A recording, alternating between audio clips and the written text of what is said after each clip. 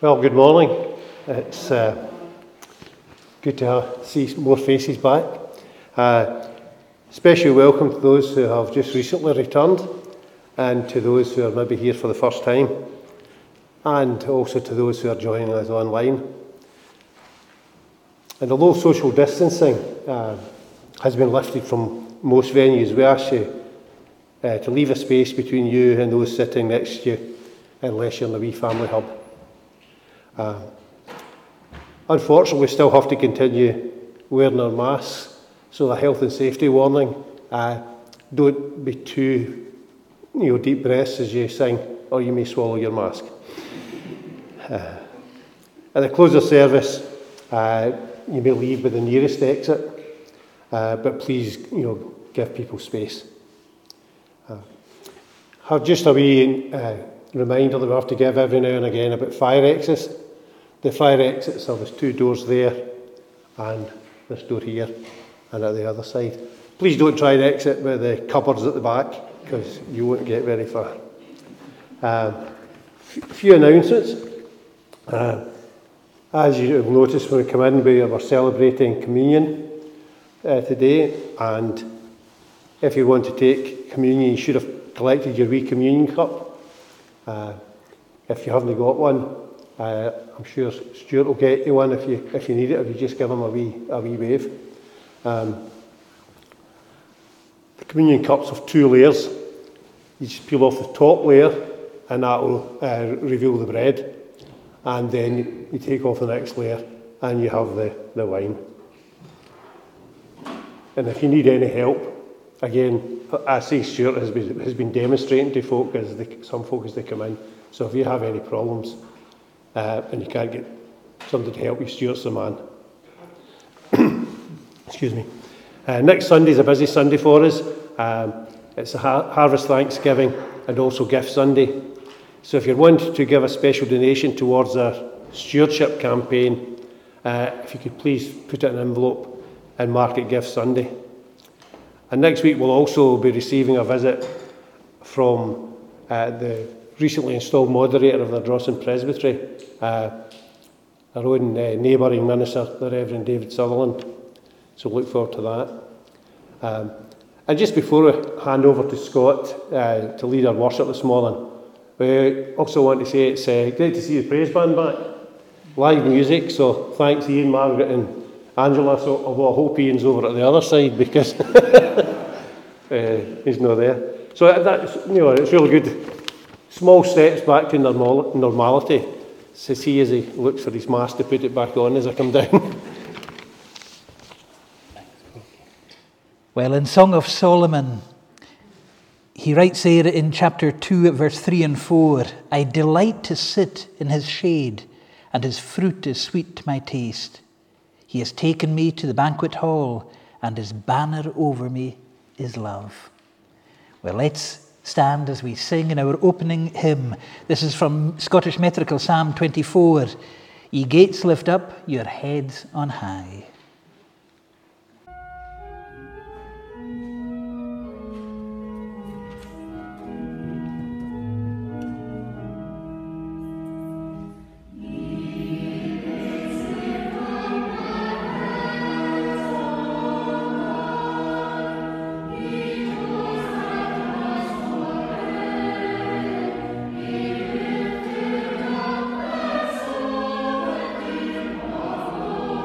Yeah.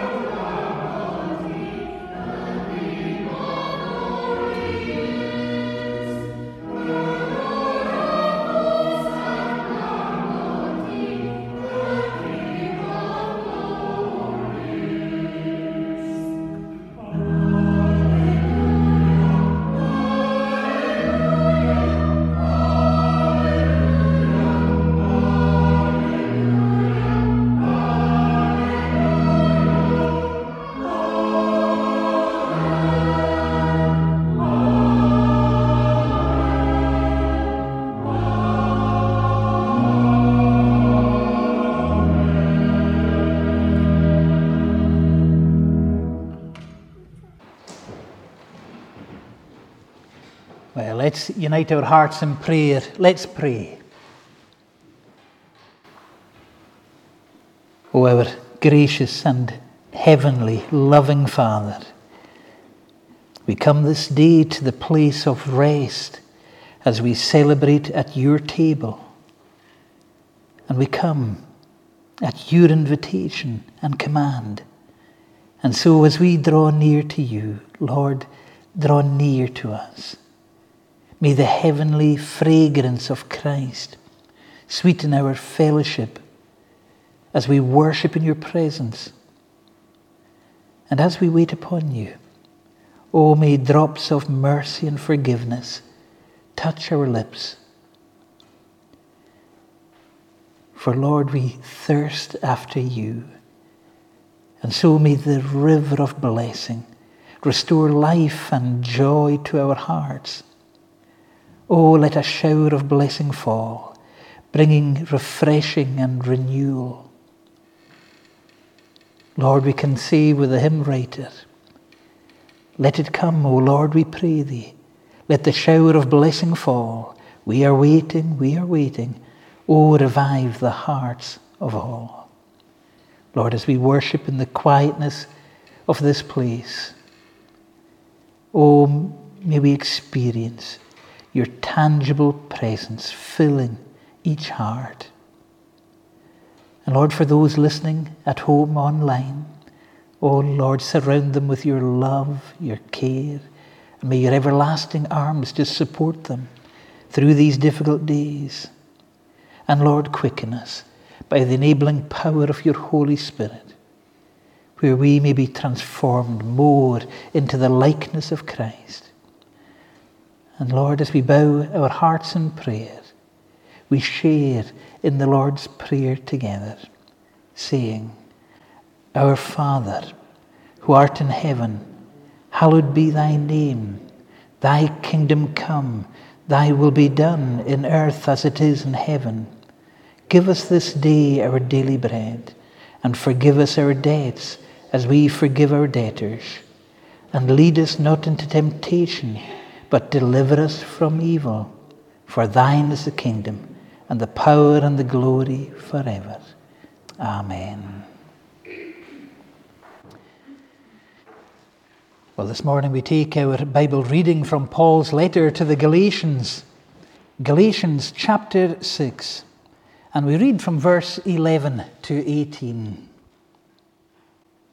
See what large letters I use as I write to you with my own hand. Those who want to make a good impression outwardly are trying to compel you to be circumcised. The only reason they do this is to avoid being persecuted for the cross of Christ. Not even those who are circumcised obey the law. Yet they want you to be circumcised, that they may boast about your flesh. May I never boast except in the cross of our Lord Jesus Christ, through which the world has been crucified to me, and I to the world. Neither circumcision nor uncircumcision means anything. What counts is a new creation. Peace and mercy to all who follow this rule, even to the Israel of God. Finally, let no one cause me trouble, for I bear on my body the marks of Jesus. The grace of our Lord Jesus Christ be with your spirit, brothers. Amen. Well, may the Lord bless to us the reading of his precious word. Well, can we return to Paul's letter to the Galatians there in chapter 6? And we're coming to just the end. We're looking at the end of Paul's letter. And it's a letter filled with passion. It's one of Paul's great passionate letters. But it's also filled with frustration. And as you read through Galatians, you'll find out what the frustrations were too. Well, later on we're going to be singing the hymn of Fanny Crosby, Jesus, Keep Me Near the Cross. Well, I love the chorus. In the cross, be my glory ever, till my raptured soul shall find rest beyond the river. Well, you know, that's the heart of Paul. here, as he comes to the end of his letter to the Galatians, he's caught up in the glory of the cross. He loves the message of the cross. He loves the gospel of the cross of Christ. And he is so caught up that he has to take the pen, that reed pen of his secretary, where he writes it himself. He wants to write this conclusion himself. And oh, what big letters he said, I write with. Paul, as he wrote this conclusion, now you feel his heart just explodes. And I pray this morning that your heart will just explode with him. That you will know the dynamite of the gospel that he's preaching here. The church in Galatia had experienced joy and freedom.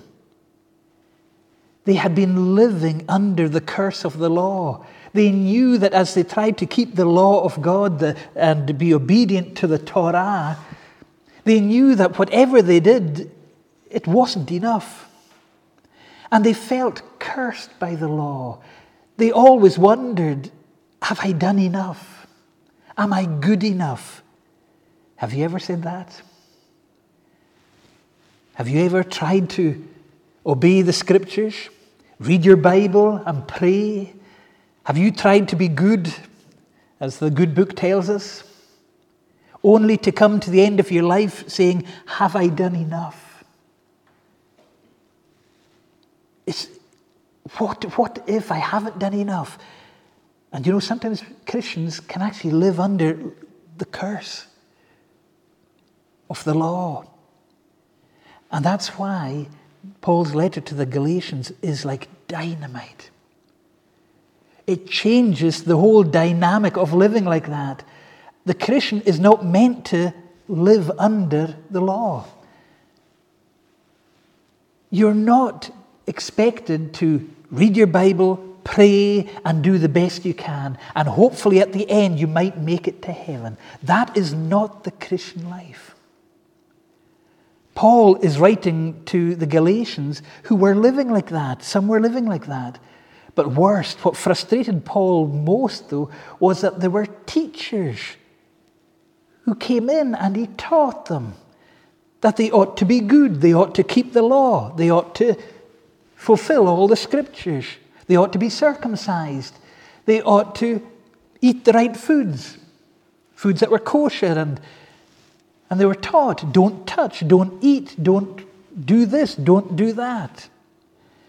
Actual teachers came into these churches there in Galatia, and they brought the people, or they brought those who listened to them, back under a legalistic gospel. Now, don't get them wrong. These teachers believed in Jesus. They did believe in Jesus. But as well as believing in Jesus, they believed that as you believe in Jesus, then you're to work. You're now to live the scriptures. You're to live out the Bible. You're to do what you can to keep the scriptures true.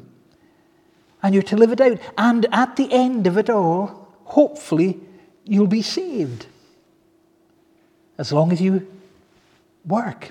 As long as you do good deeds. As long as you keep being good. Then you'll be saved. So that was the order of the gospel for these teachers. You believe in Jesus, and then you do good works, and depending on if you continue in good works, you'll then be saved. Now, sadly, we may think, what a shame for a church to hear that. But many of us actually live with that idea.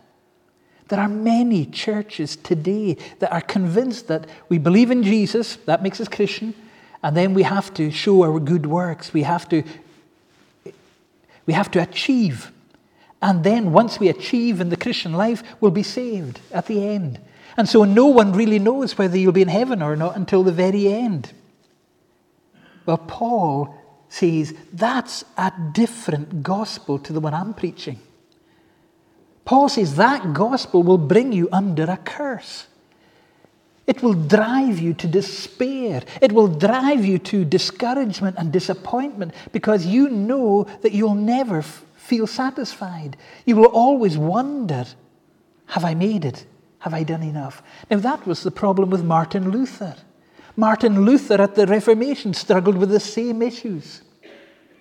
How can I be right with God? Have I done enough works that would earn God's righteousness? Have I achieved?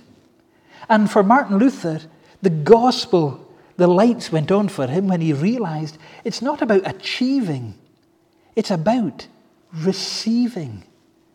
It's receiving Christ. That's how we're saved. And for Martin Luther and for those afterwards too, oh, the freedom that came knowing that it's not my good deeds, it's not my works that are going to justify me. Because I achieve in doing so many works, then I will be in glory, I'll be in heaven. No. Paul said the gospel order is actually you believe. You believe in Christ. You receive him. You trust him fully. And then Paul says, and then the next stage after that is you're saved. You're saved for all eternity. You are secure in Christ. You will be in glory to be with the Lord forever and ever and ever if you have received him. Not have you achieved for him, but have you received him? And not just into your intellect. Paul isn't saying, do you just agree with this doctrine? No. He's saying, have you received him into your heart? Is Christ Lord of your life? Have you invited him in to be Lord of all? Or are you only inviting him in to a church service? Into your Bible devotional time? Are you only inviting the Lord into specific moments of your life? Is he really Lord? And so Paul shares the wonderful gospel. Oh, when you receive Christ, Christ our King, he is Lord of all, Lord of all. Oh, when you receive him into your heart and life, you are set free. You are forgiven. You are cleansed of all your sins. You are washed clean. You've been brought from darkness now into the glorious light. And then Paul goes on to say, and yes, you're saved. But because you're now saved, you will now want to be obedient to the law of Christ. You will want to serve him. You will want to live for him. You will want to do everything you can for Christ. Why? Because you're saved. And because you're saved, you love him. You want to do anything. You would surrender your life, your heart, your all.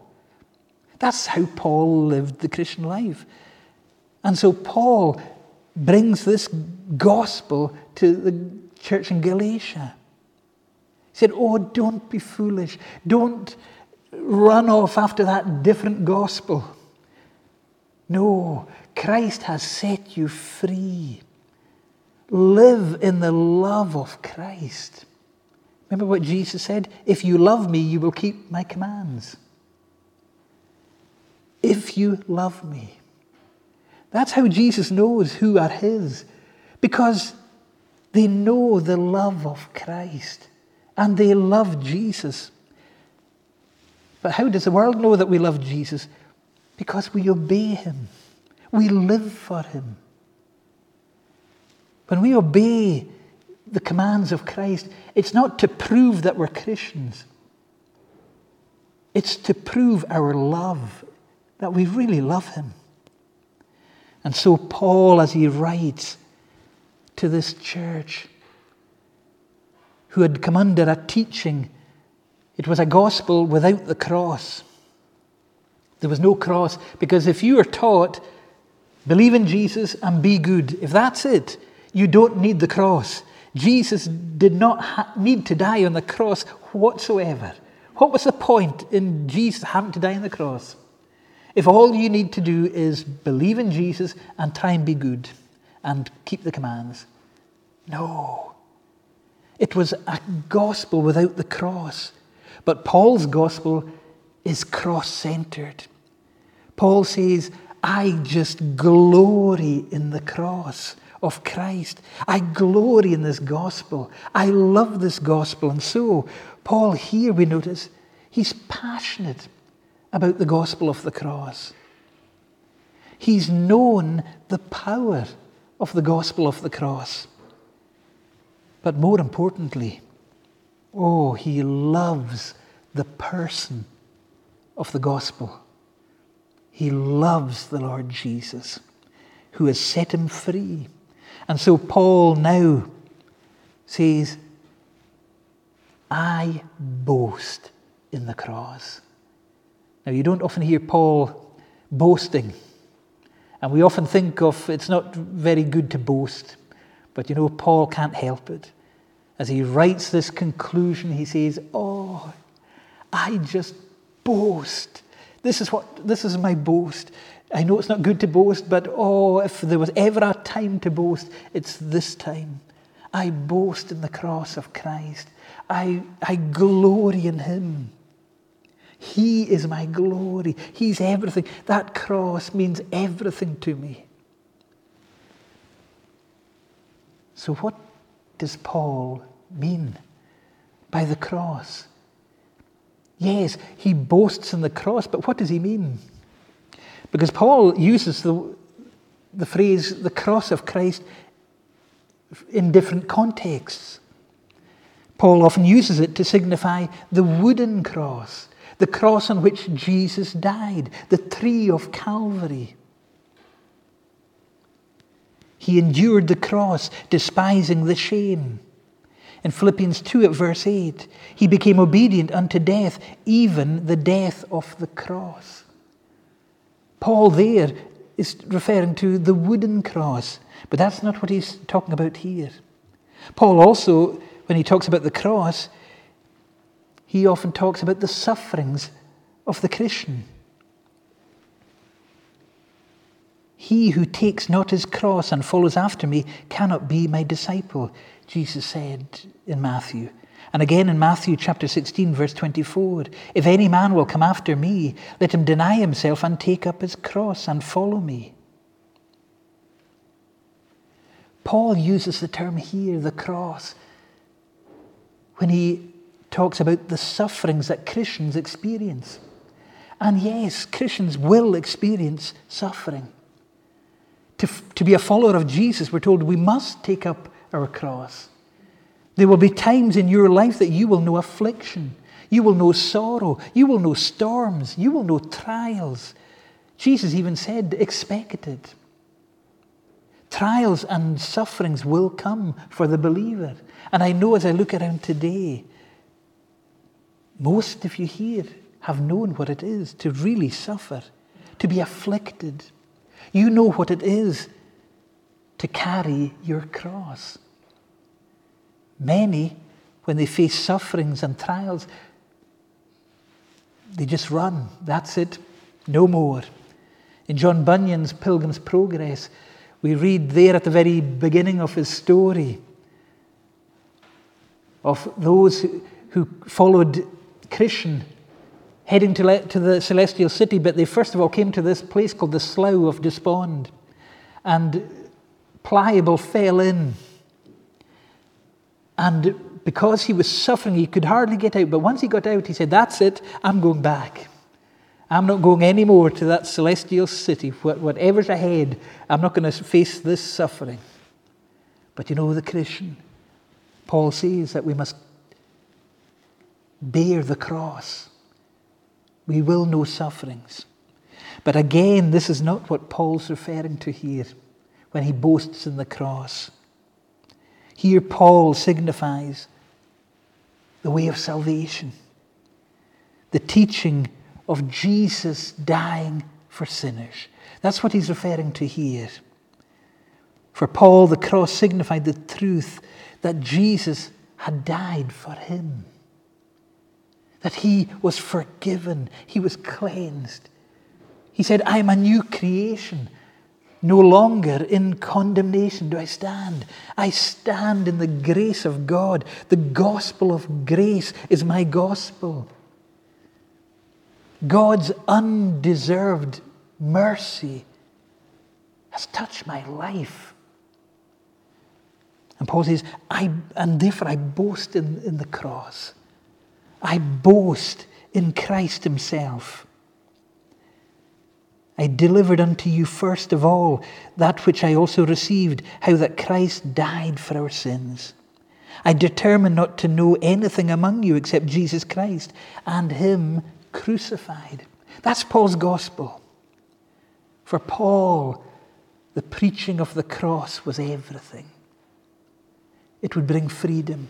It would bring joy, even through sufferings and afflictions and storms and trials and dark nights of the soul. And so, as we close, Paul, notice his reaction to the cross. As we mentioned, he boasts. He boasts about it. God forbid that I should boast except in the cross. He can't help it.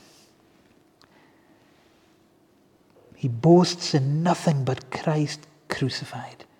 Christ is the way of salvation. He is the truth. He is the way. And he is my life. He has set me free. He's come into my heart. The Holy Spirit now lives in me. The presence of Christ, the indwelling Christ, the hope of glory. Oh, that's what I boast in. Paul, he doesn't boast in his upbringing. Yes, he claimed to be a Hebrew of Hebrews. He could boast in his good works. He could boast in his knowledge. He could boast in his personality. Paul could boast in his great churchmanship. He could boast about his faithful attendance at the synagogue or to the temple for the feasts. Paul could boast about all these things. But Paul says, but no, I don't boast in these things. These are nothing. I boast in Christ crucified. He had gloried at the feet of Gamaliel. But now here's Paul glorying in Christ alone. I like that. Well, why does Paul boast in the cross? Why does he glory in such a manner? Well, Paul tells us, because the world is crucified to me, and I am crucified to the world. Paul is saying, I no longer cling to the world and its pleasures. I no longer live for my parties at the weekend. I no longer live to get acceptance from others. I no longer live to try and achieve something. Paul reacts to the cross with his boastfulness and his glorying because he no longer clings to this world. He said, I'm a new creation. No more in condemnation. Or as Augustus Toplady wrote in his hymn, nothing in my hands I bring, simply to thy cross I cling. That's Paul. No wonder he boasted. The gospel of Christ, the gospel of the cross, was his strength, was his life, was his foundation. In the cross of Christ, he came to know forgiveness, cleansing. He came to know mercy. He came to know light. He came to know freedom. He came to know the joy of the Lord, his strength. He came to know healing. For Paul, Christ had paid for all his sins. He now knew a newness of life just in receiving Christ. All things became new to him just by receiving Christ, not by achieving anything. And so Paul now could say with Fanny Crosby, the hymn writer, that the gospel of the cross was a precious fountain, free to all a healing stream. Well, at the Lord's table, you're invited to come. Not because you have achieved holiness, because you have achieved a certain level in the Christian life. No. This morning we're invited to glory in Christ. We're to glory in the cross. When you take the bread and the cup today, glory in the cross. Boast about Jesus. Praise him, thank him for what he's done for you and what he continues to do in your life by the Holy Spirit. We're not here because we've achieved. We come to the table to receive him, just to rest and to receive him. And so this morning, can I encourage you to boast and glory in the cross, be my glory ever, till my raptured soul shall find rest beyond the river. Oh, let's glory in the cross. Let's have just a quiet time of prayer where you can just pray by yourself. Just pray to the Lord. Just ask to rest in him, just to receive him. Surrender your whole life to him this morning. Just receive Christ. And as we take of communion in a wee moment, oh, boast in him and glory in him. And so let's pray together.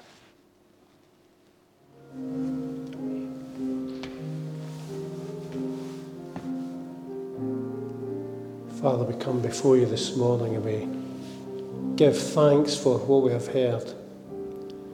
We thank you, Lord, that it is not by our works or our deeds that we get to heaven, but it's because Jesus died for our sins and rose again, giving us victory, Lord. We thank you for your constant love and your unconditional love. And Lord, we celebrate that this morning around the Lord's table, remembering that you died for us. And Father, we think of the people who serve you as missionaries, Lord, in foreign lands. And Lord, we ask you to keep them safe. Lord, as they sometimes put their lives at risk, we ask you to bless them. We ask you not to let them become discouraged, but be close to them and fill them afresh. And Father, we thank you for the Sunday school that has started back up, Lord. We pray a blessing on teachers and children alike, Lord, that you will draw them all closer to you.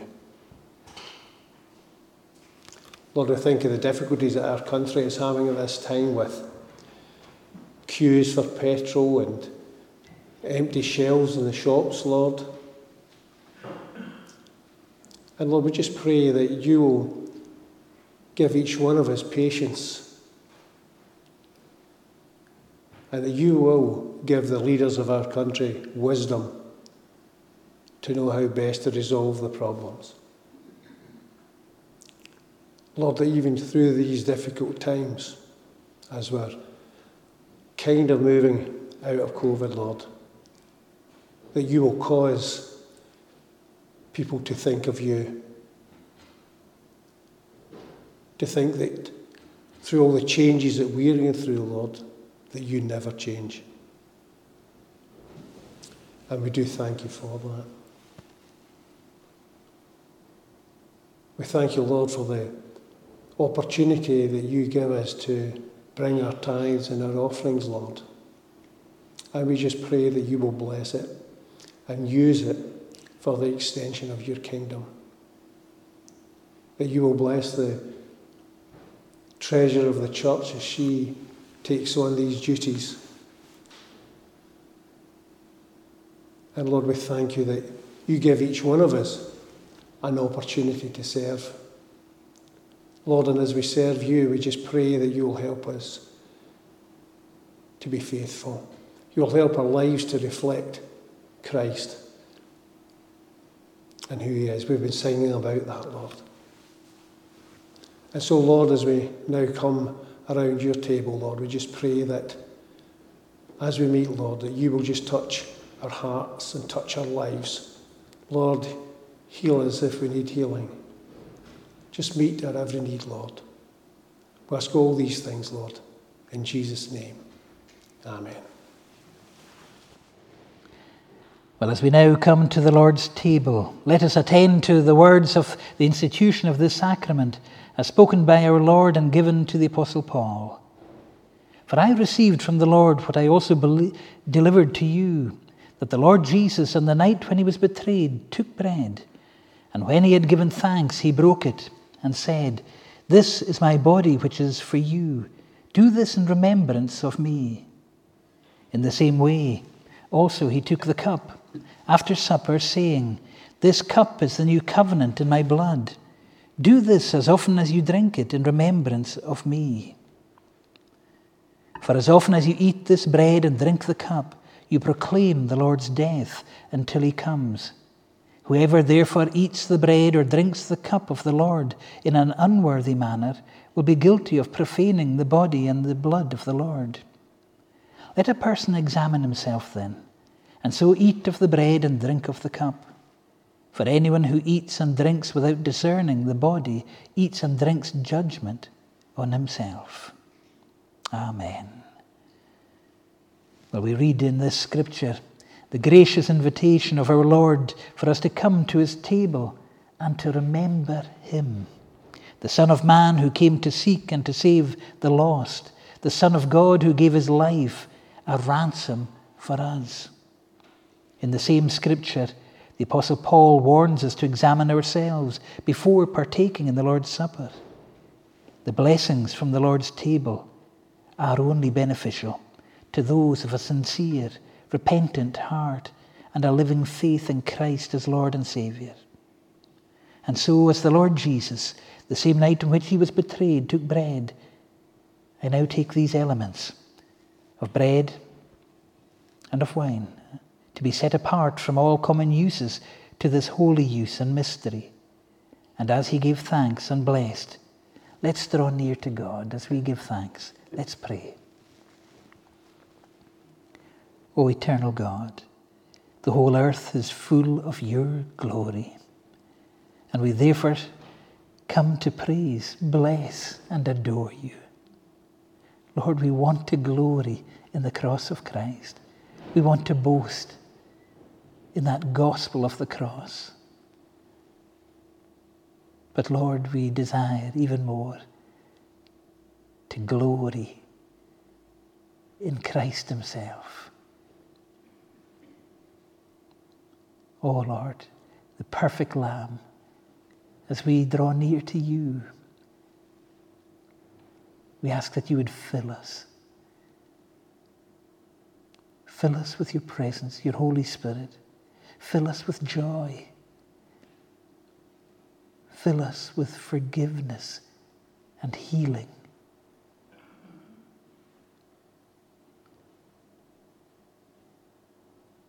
Fill us with hope. And fill us with the loveliness of Christ. And so, Lord, as we sit here at your table, Lord, we know that there's nothing we can show you that we've achieved. But Lord, we simply receive him as we take of the bread and as we take of the cup. And Lord, we offer these prayers in Jesus' sweet and precious name. Amen.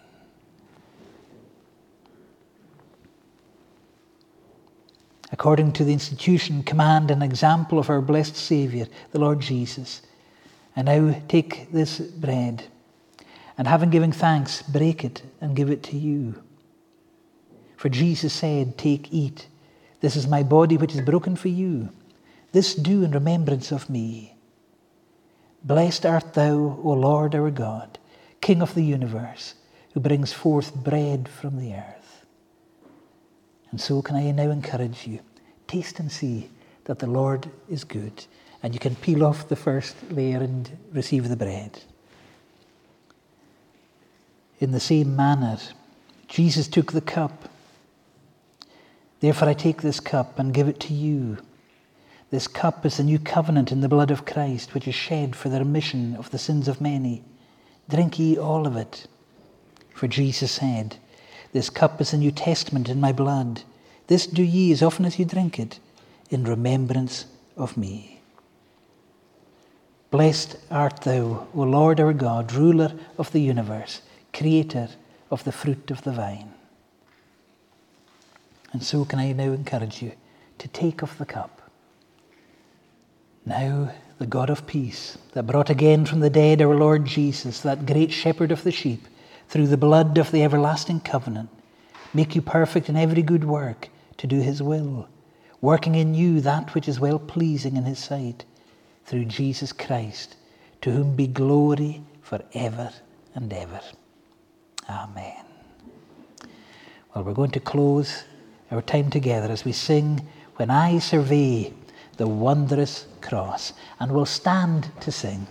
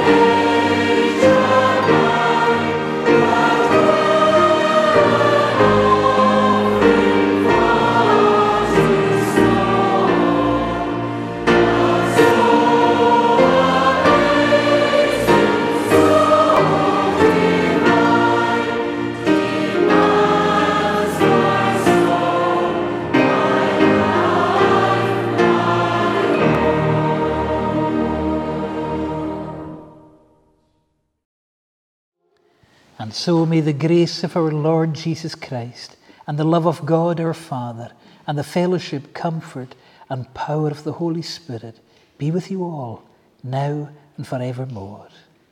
Amen.